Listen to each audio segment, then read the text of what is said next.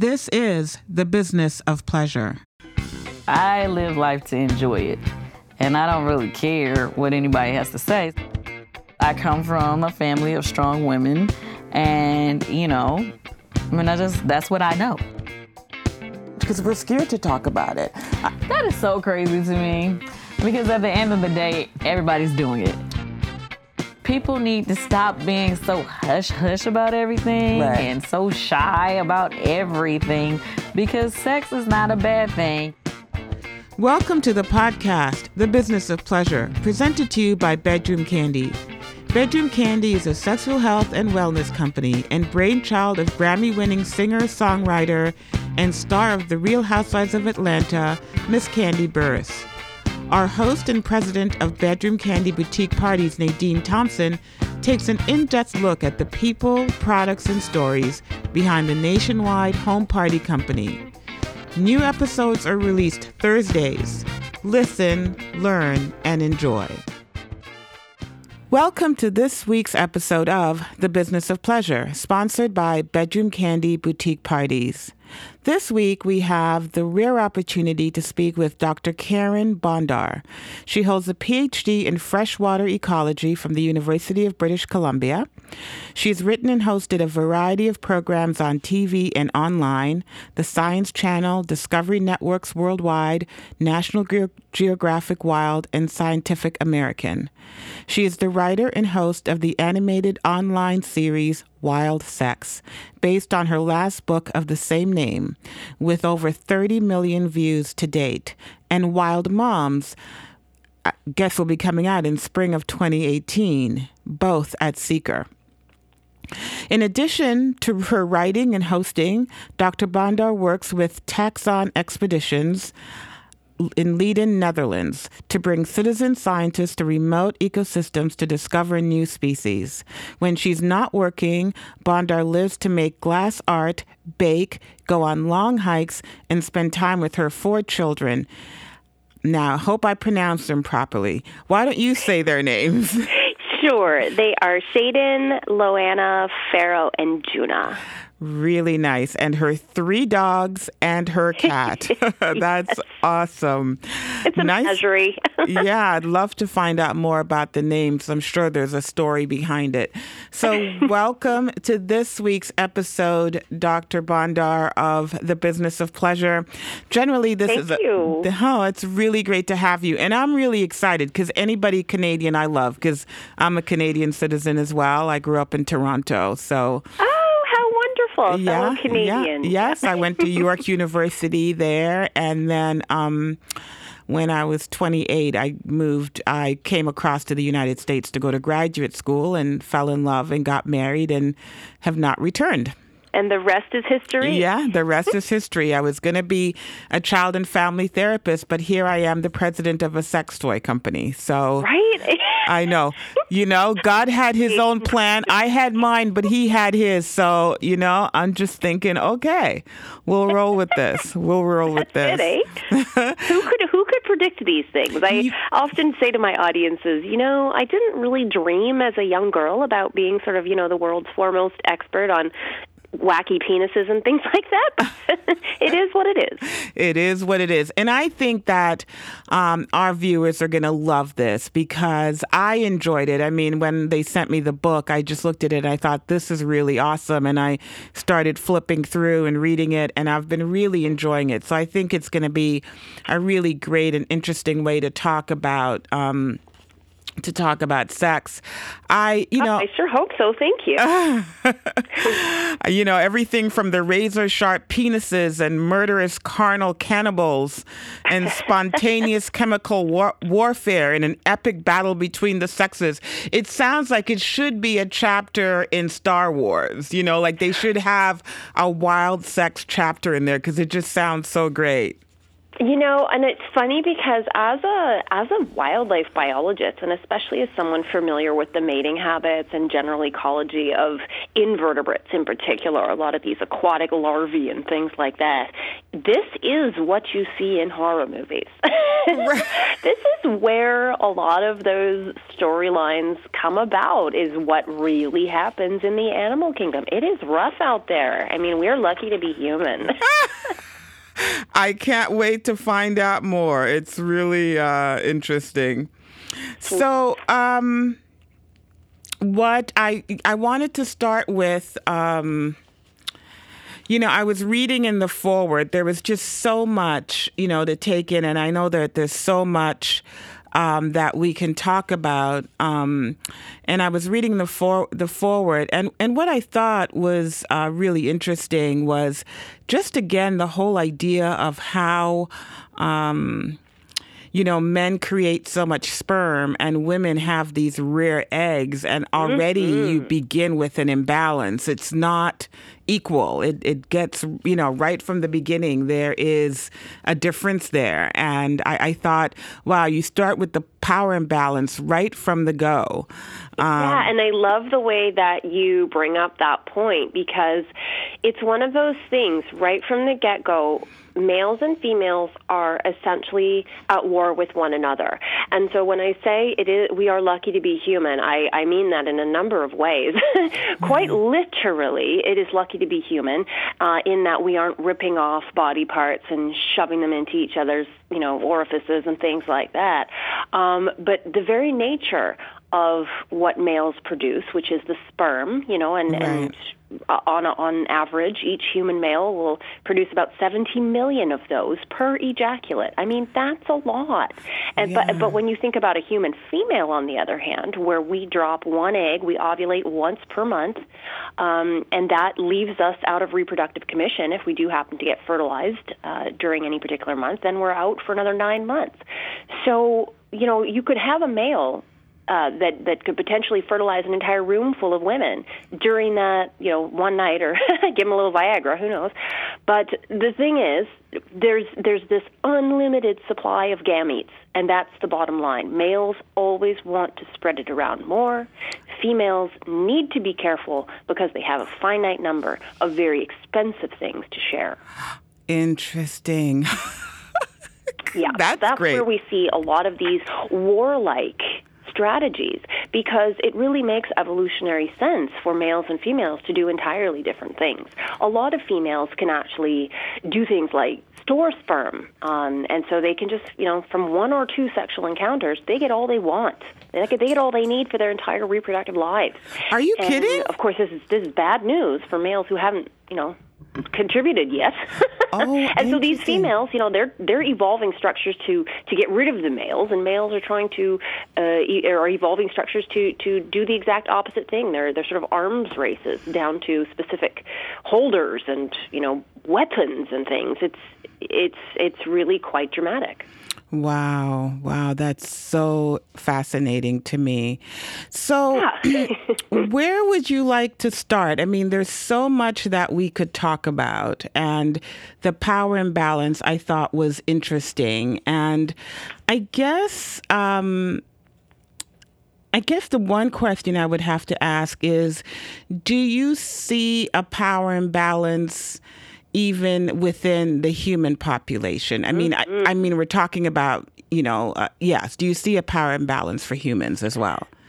So there's a couple of very compelling examples in the animal kingdom about, when we talk about mammals and primates, specifically humans are a primate, is there a gender imbalance in our species? I would argue there absolutely is. Many of the women's marches that were taking place across the world in the recent weeks show us that, we have some kind of mismatch between the power that women seem to feel they have and the power that men seem to feel that they have. And that's certainly carried over from many aspects of our basic biology.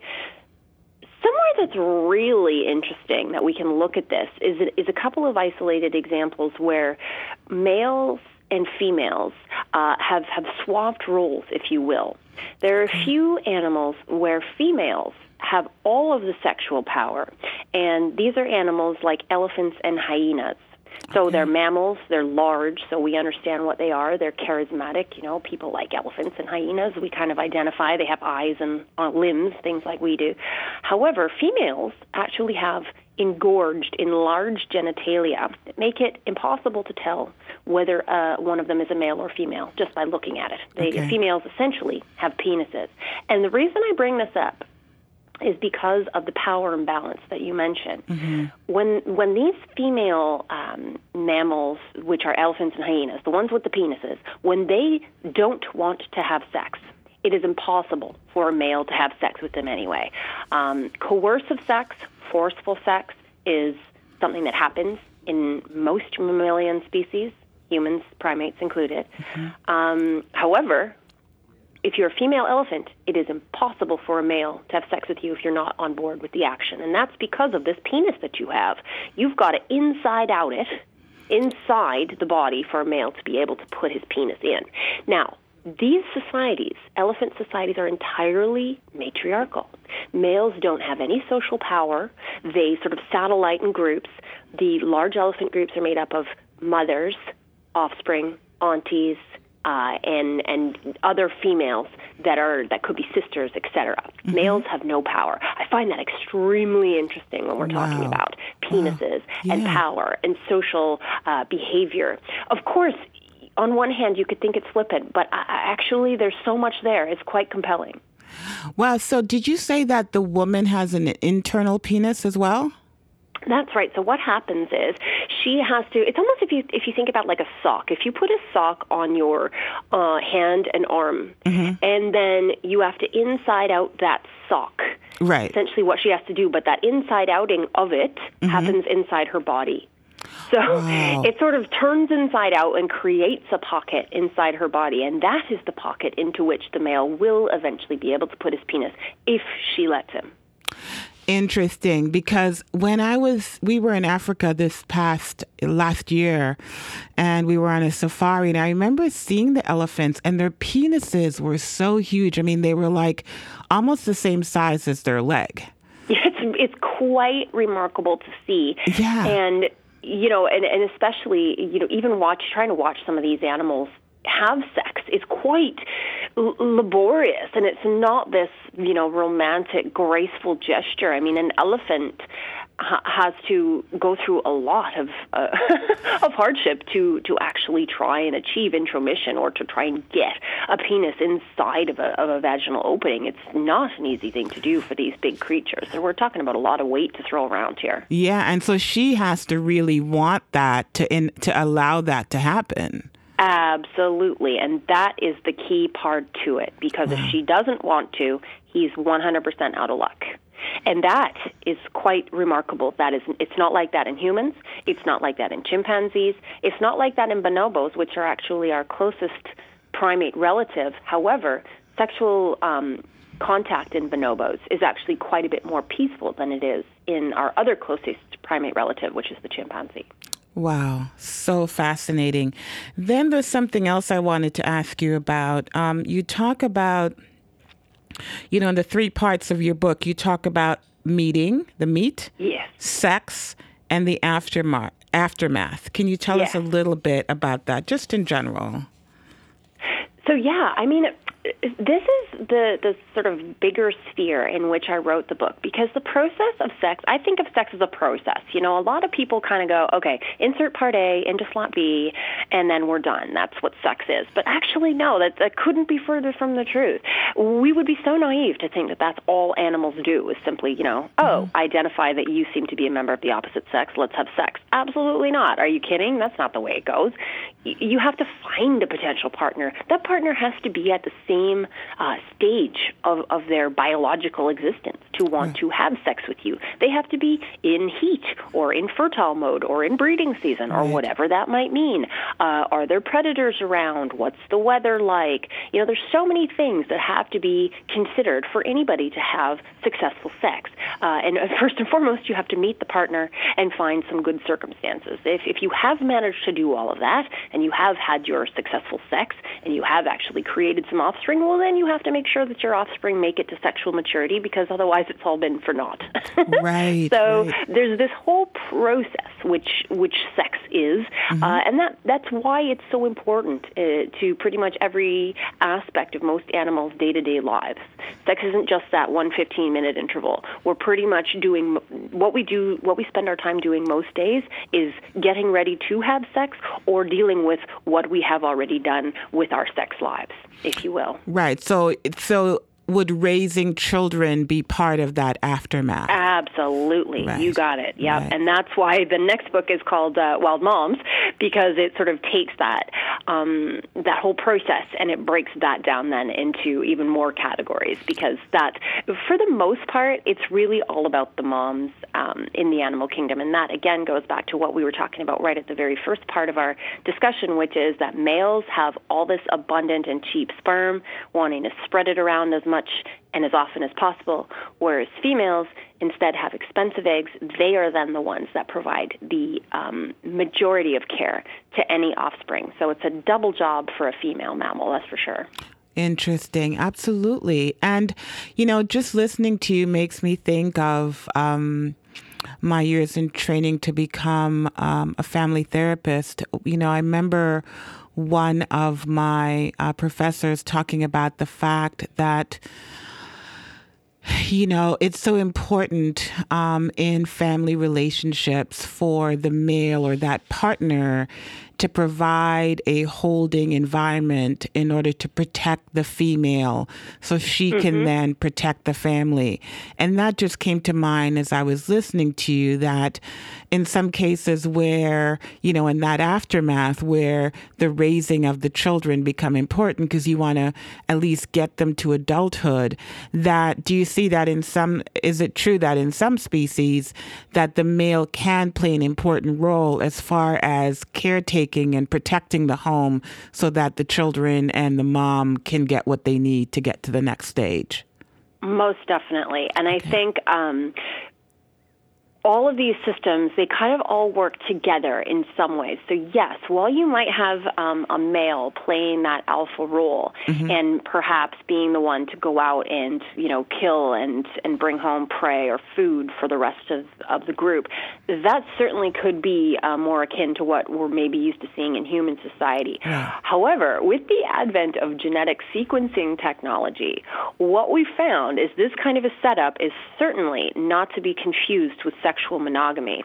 So in humans, we have this idea that, the woman can maybe, perhaps one of her roles can be to stay in the home and give birth to the children and to do all those biologically necessary things she does, while the male partner can go out, gather resources, bring them back in order to help everybody thrive back at the nest.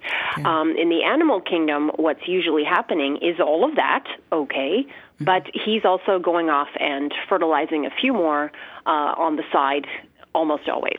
And as is the case with the women who are at home, I say women, but I mean animals, of whichever species I'm talking about, the females that get left at home, it's not like they're just sitting there sad, wishing their alpha male would come back. They are quite often visited by another alpha male when their alpha male is off visiting other females, and so the whole thing gets very complicated, and nobody really knows whose children belong to who. It's one great big punch bowl of keys, if you will. So, really, that's what we think it's monogamous, but it's not really monogamous. Right. Interesting. We have these values we've adopted over time. I'm not really sure where they come from, but it's interesting. Well, and you've hit a really important point here, which is monogamy in the mammalian world is actually a huge anomaly. And if you look to, the bust of the whole Ashley Madison issue and whatever that happened a few years ago, perhaps humans are not too far from that kind of a scenario. It doesn't make biological sense for a male to not be spreading the seeds that he has. Humans have decided that it does make sense for him to not do that, but, I guess we'll see where our evolutionary biology takes us. Yeah, but it seems like some of our morals and values stem from religion and other things we have made up and decided were important as a way of keeping order. I don't know if much of it has to do with biology. It seems to have more to do with religion and mysticism and fears and, things that we create to create order, but I don't know if they really have anything to do with who we are as humans, because now we're dealing with so much, which is, where I was hoping to get to. Now we're talking about homosexuality, bisexuality, transgendered. I mean, there's so many different types of sexual groups that we're discovering or becoming, or people are beginning to feel more comfortable talking about or admitting to or realizing that this is who I am. I'm not just your typical, girl who wants to, wear makeup and go to ballet classes. I can be different. And I think that's what we see unfolding in our society, is that people on the outskirts are kind of saying, hey, I'm not sure that this works for me. I'm not sure these stereotypes work for me anymore. I completely agree with you. And I love the way that you described it just there, because the way you've said it's unfolding. And I think, there's so many things in the human's world. We try to separate ourselves from our basic biology in so many ways. And in doing so, we create kind of a new suite of issues for ourselves. And so one of the ways in which we are kind of ignoring aspects of our basic biology is to say, okay, well, as a human, you must fit into this category or this one. These are the only two that we have. And so if you're this one, then you have to act this way. And if you're this one, then you kind of act in this way. And what sort of our beautiful big brains have allowed us to do recently, with all of our information sharing capabilities and all our abilities to be aware of people everywhere, it's giving more of a voice and more of a face to people who don't fit into category A or B. And my argument would probably be that really we aren't doing ourselves too much of a favor by saying that all people should fit in one category or the other. Because if we look to the animal kingdom, especially as far as things like sexual fluidity goes, in the animal kingdom, if you're an adult of any kind of animal, whether you are a deer or a dog or a whale or a human or a monkey, you are probably having sex with males and females alike. And you're not discriminating too much as you go through your life. However, when it's time to create, or when it's, biologically, your body is ready biologically to have offspring, okay, we make it work to have sexual relations with a member of the opposite sex in that case. But there's a whole lot of other stuff going on in the middle. And I think when humans try to draw order out of something that isn't necessarily meant to have order in it, such as nature, chaos, and biology, we're setting ourselves up to fail in a certain way. Yes. Because there really isn't one way it needs to look. And the explosion of what we're understanding about things like transgenderism is telling us that. Guess what? People fit all over the spectrum, and it doesn't make one right and one wrong. It just makes them different.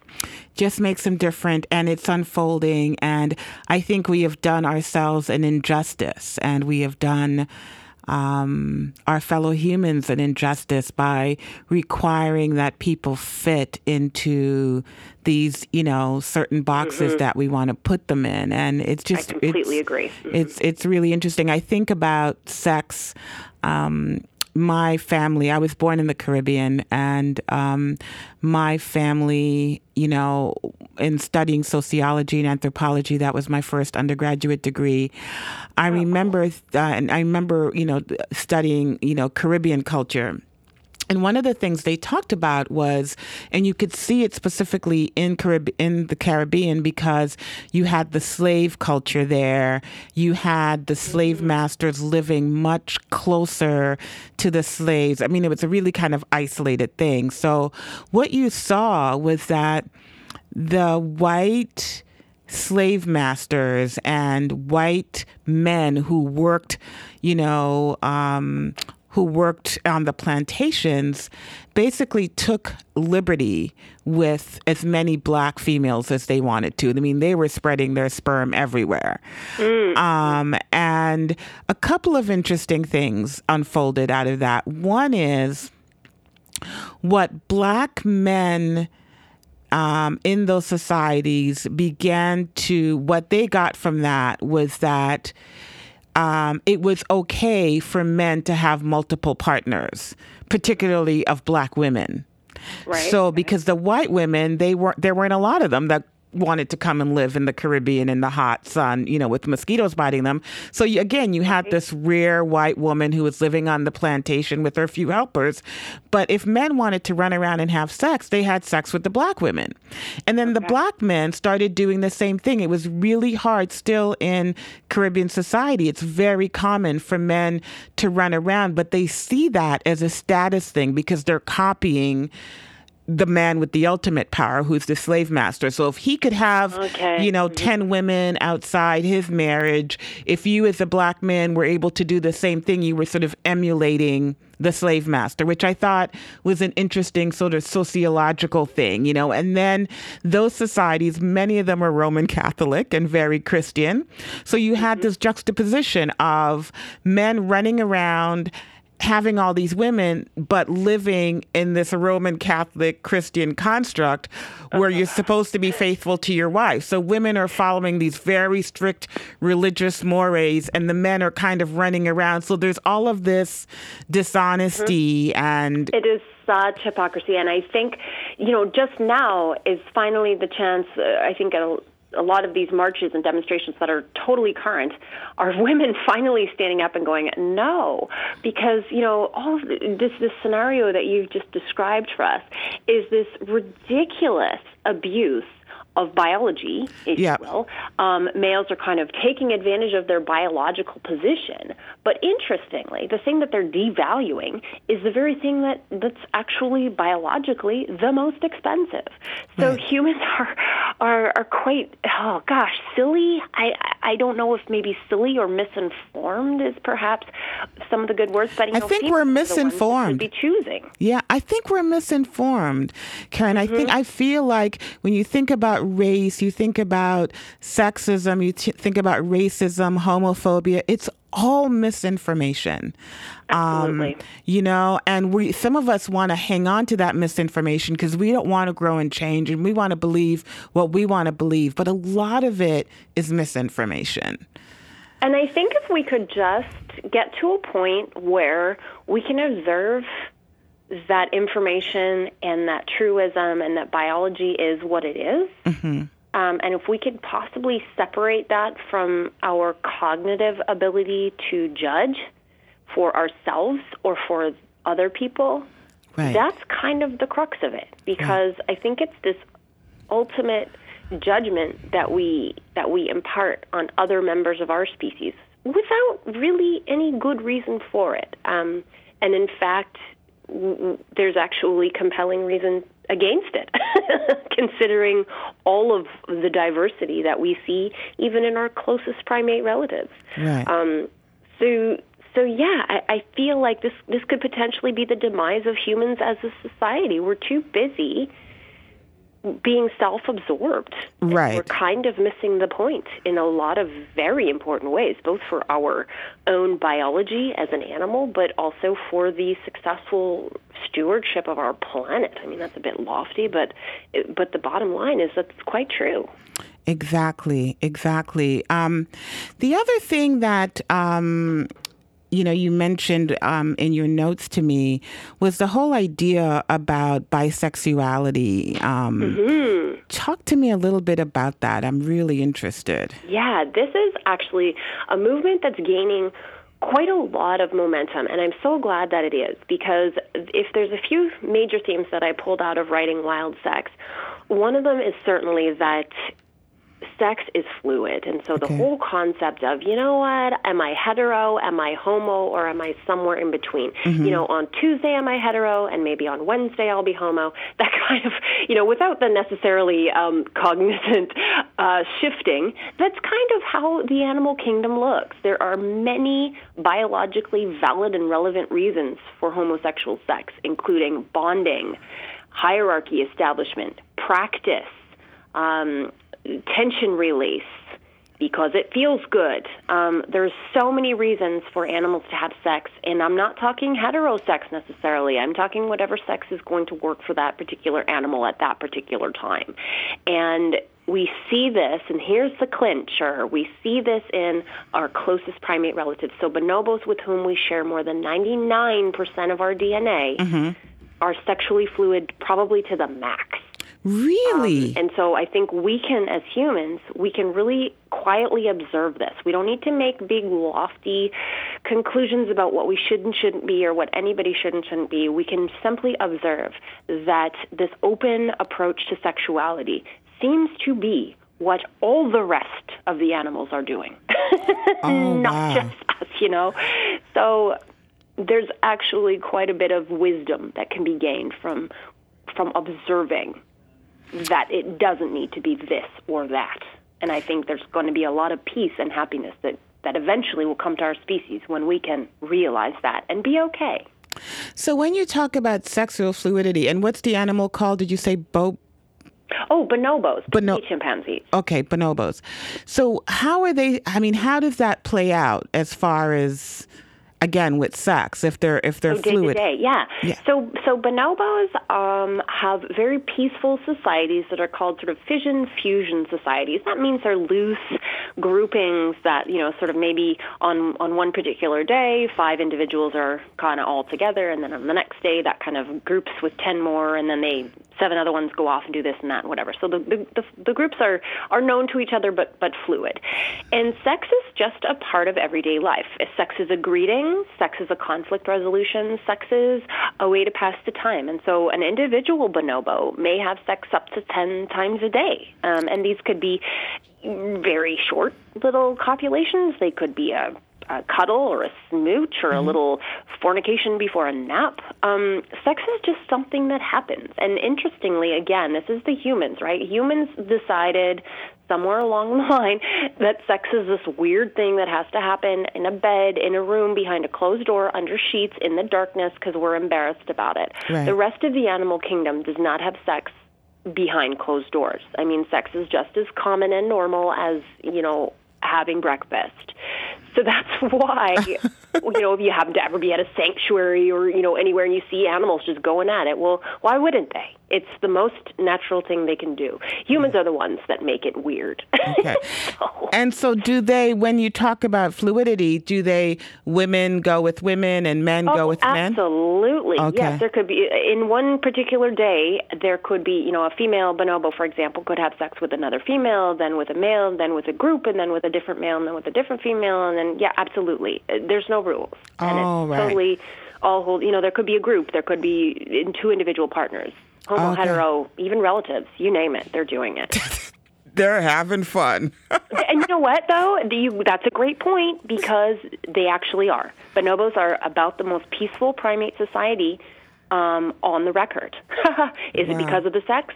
Well, I would say, yeah, probably. They don't have anything to fight about. Chimpanzees, on the other hand, are quite violent, and they have coercive sex, like we do. Oh, interesting. It's all. Now, there's an interesting chapter in your book. I think it would be a great place for us to end. I think I'd love to talk to you again. I want to come back to some things, but there's a really great chapter called... The book's coming out soon. I can get Iris to send you a copy of it, too. Oh, definitely. Dr. Carin, tell me about tired old ladies and dirty old men. I'm so glad you brought this one up. This is another really good one. Okay. Because this is where human females become very unique in the animal kingdom.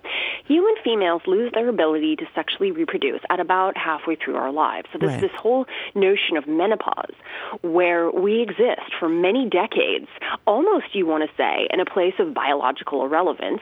But that's not actually true. It's not a place of irrelevance. While we cannot directly have children once we've gone through menopause, what we can do is help our daughters or our children with their children.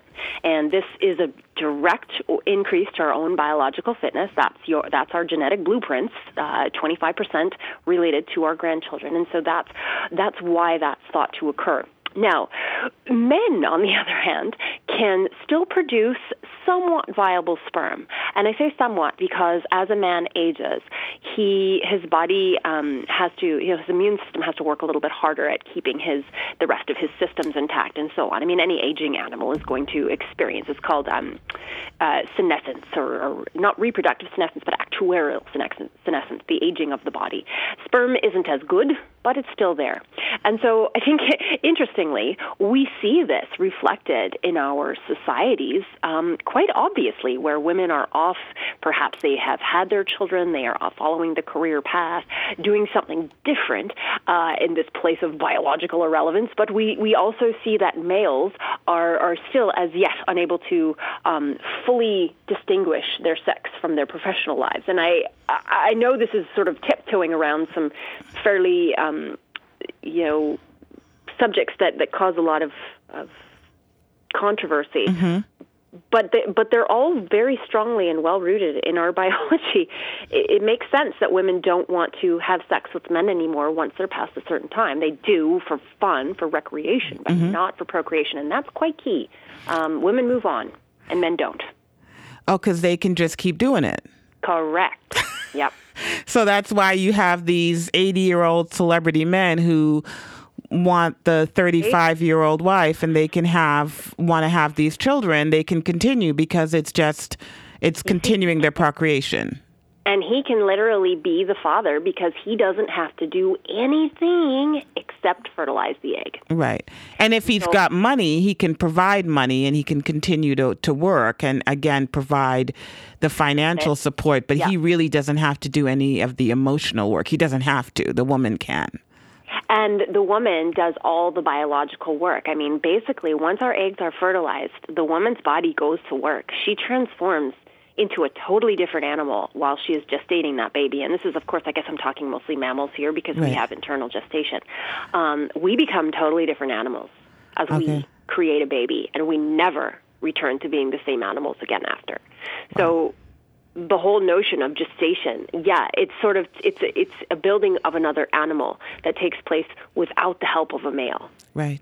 That's why they can still have babies. Yeah, that 80-year-old guy, he can pull it off, right? So we give him a trophy, but what do we give to the young woman who he's creating this baby with? I mean, she knows what she's doing too, I suppose, and that's another interesting theory of how you gain your resources for your offspring. You know, it's working for some. Yeah, she's gaining resources for her offspring. I love that term. It sounds so unjudgmental. What was it? She's gaining resources. Yeah, she's gaining resources for her offspring. I have to write that down.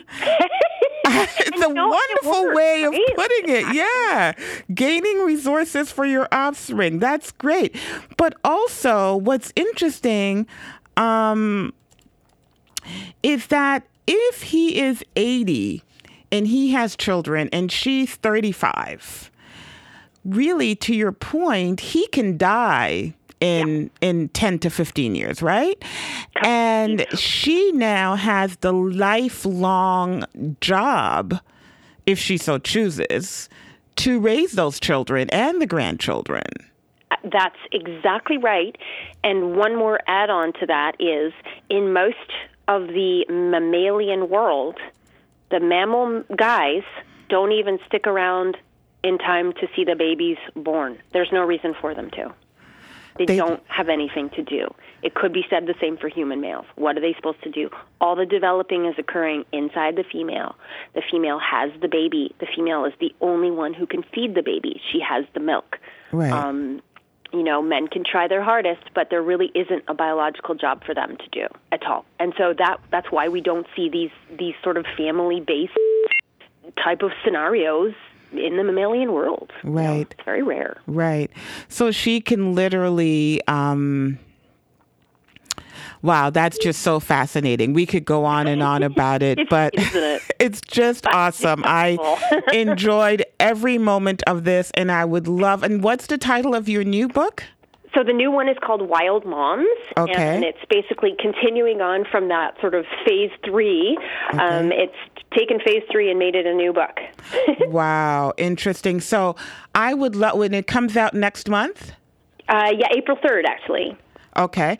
Oh, wonderful. So would you come on and speak with us about it? I would love to talk about it. Absolutely delighted. Oh, my gosh. Thanks for having me for this one. Yeah, this was so great. I have so many more questions that I want to ask, but I think we might have to divide it up into another podcast. Sounds great. Well, anytime you want me, just give me a shout. I'm always happy to talk to anybody who will listen. Oh, this was really, really wonderful. And thank you so much for being on The Business of Pleasure. And I will be in touch. We will get the next copy of the book. I'd love to have you on. And I'd like to get some copies of this book, purchase some copies so we can give them out to some of our guests, maybe as a... That'd be great. I'm sure Iris would probably send you a few. Yeah, I would love to give some out to some of our listeners, some of our consultants have them answer some questions.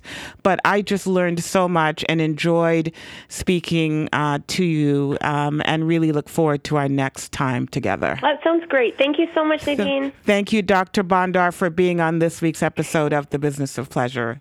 Talk to you soon. Okay. Bye-bye. Bye.